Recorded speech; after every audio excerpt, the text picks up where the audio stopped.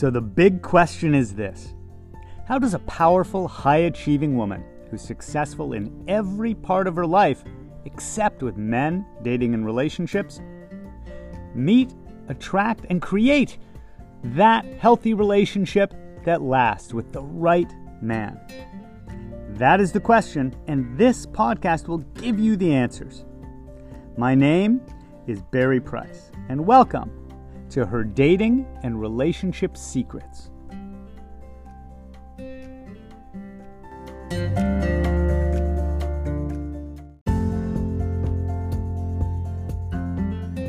Secret number 62. Other women. Linda loved to join groups that had other professional women in it. She also attended several meetups and exercise and hiking groups that were women empowerment focused, or like her yoga class that was all women. While she was wonderful at creating community with women, she had overly built herself into a life where, if it were a pie chart, 99% of her interactive time was only with and around women. While that was wonderful for giving her a sense of community and support, so long as you're choosing the right, healthy people to be around, it was also somewhat minimizing of her opportunities to actually meet and interact with men. On the other hand, Laura was doing the exact opposite. She saw other women as competition, as a potential threat, that men might be more interested in those women than in her. This went back to early experiences she had that had hurt her confidence, made her feel not good enough, and left her with that sort of anxious attachment, that abandonment fear that made her think men might lose interest or choose her friends or choose others over her. As a result, she tended to avoid having enough female friends and community to be able to actually do as many social things or go on trips or get invited somewhere or be connected and even just feel less isolated and alone. Other women are a critical and important part of a healthy you. But we want to do it in a healthy way. In our success formula, the path to success without settling, we want to make sure that we're not settling for isolating because of a fear that we may have or an old story. For Laura, part of her old story was, I don't get along well with women. This had started early on with some challenges she had with her mother and being criticized and not accepted. It had continued with her finding it easier to get attention from men, but then finding herself competing for that attention. She'd reinforced this story over and over to where she didn't have a healthy, robust network environment or relationships environment full of healthy female friends. Another client of mine who lived nearby in the same city was actually finding that she was meeting lots of women and men because her and her female friends were constantly calling each other with ideas of things they could go do, inviting one another places. By the way, that's not to say you have to have a female friend to go anywhere. I am a big proponent of being able to enjoy spending time with ourselves, not alone, with ourselves. We can go anywhere with ourselves and enjoy it. But expanding ourselves into a healthy network of people helps us feel even more fulfilled, supported, secure, and gives us more opportunities for ways and places to meet more people and for them to meet us. On the other hand, Linda had built herself into a life that was predominantly other women. In her life, she'd also been somewhat of a rescuer caretaker for others. She'd really been there a lot for her mother, and later in life, she had been there a lot for her younger sister, who had struggled with some things.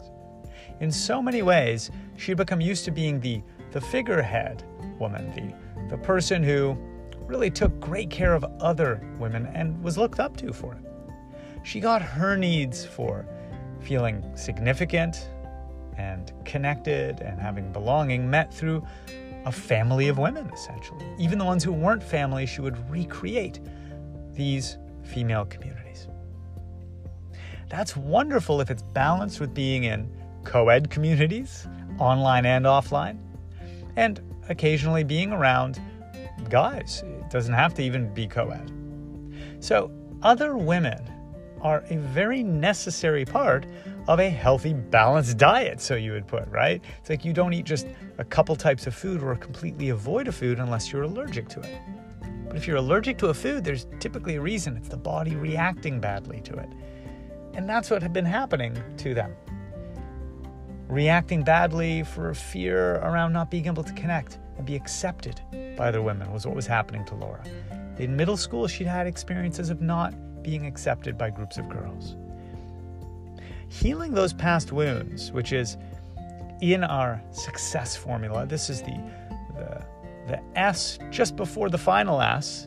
So SUCCES, that S is setbacks, and healing those wounds, blocks, inner resistance, so we can make adjustments. And that's what I had to do with Laura. As she began to heal around that, she began to feel safe and just enthusiastic about actually having female friends. She began to make better, healthier female friends as she became healthier.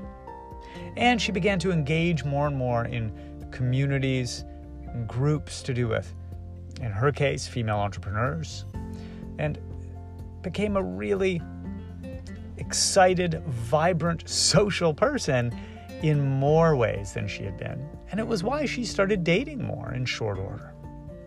By the way, if you're in a relationship or married and listening to this, you may have actually found that your other women environments might have reduced. You may not see as much of some of those friends or be as involved as you could be in those networks and communities, so long as it fits our success formula. I had a client in Birmingham who was friends with her boss, and that wasn't working because she was in an unhealthy codependent relationship. Her boss paid her and hired her, but expected her to hang out with her even though her boss complained about her husband all the time. It was an unhealthy, toxic friend to have.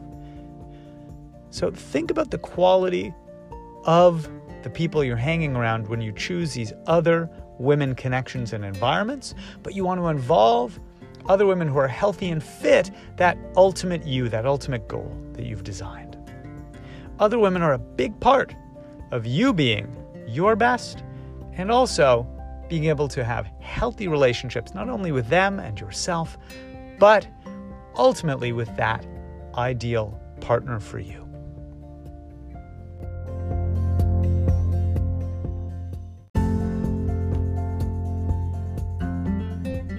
Thanks for joining us.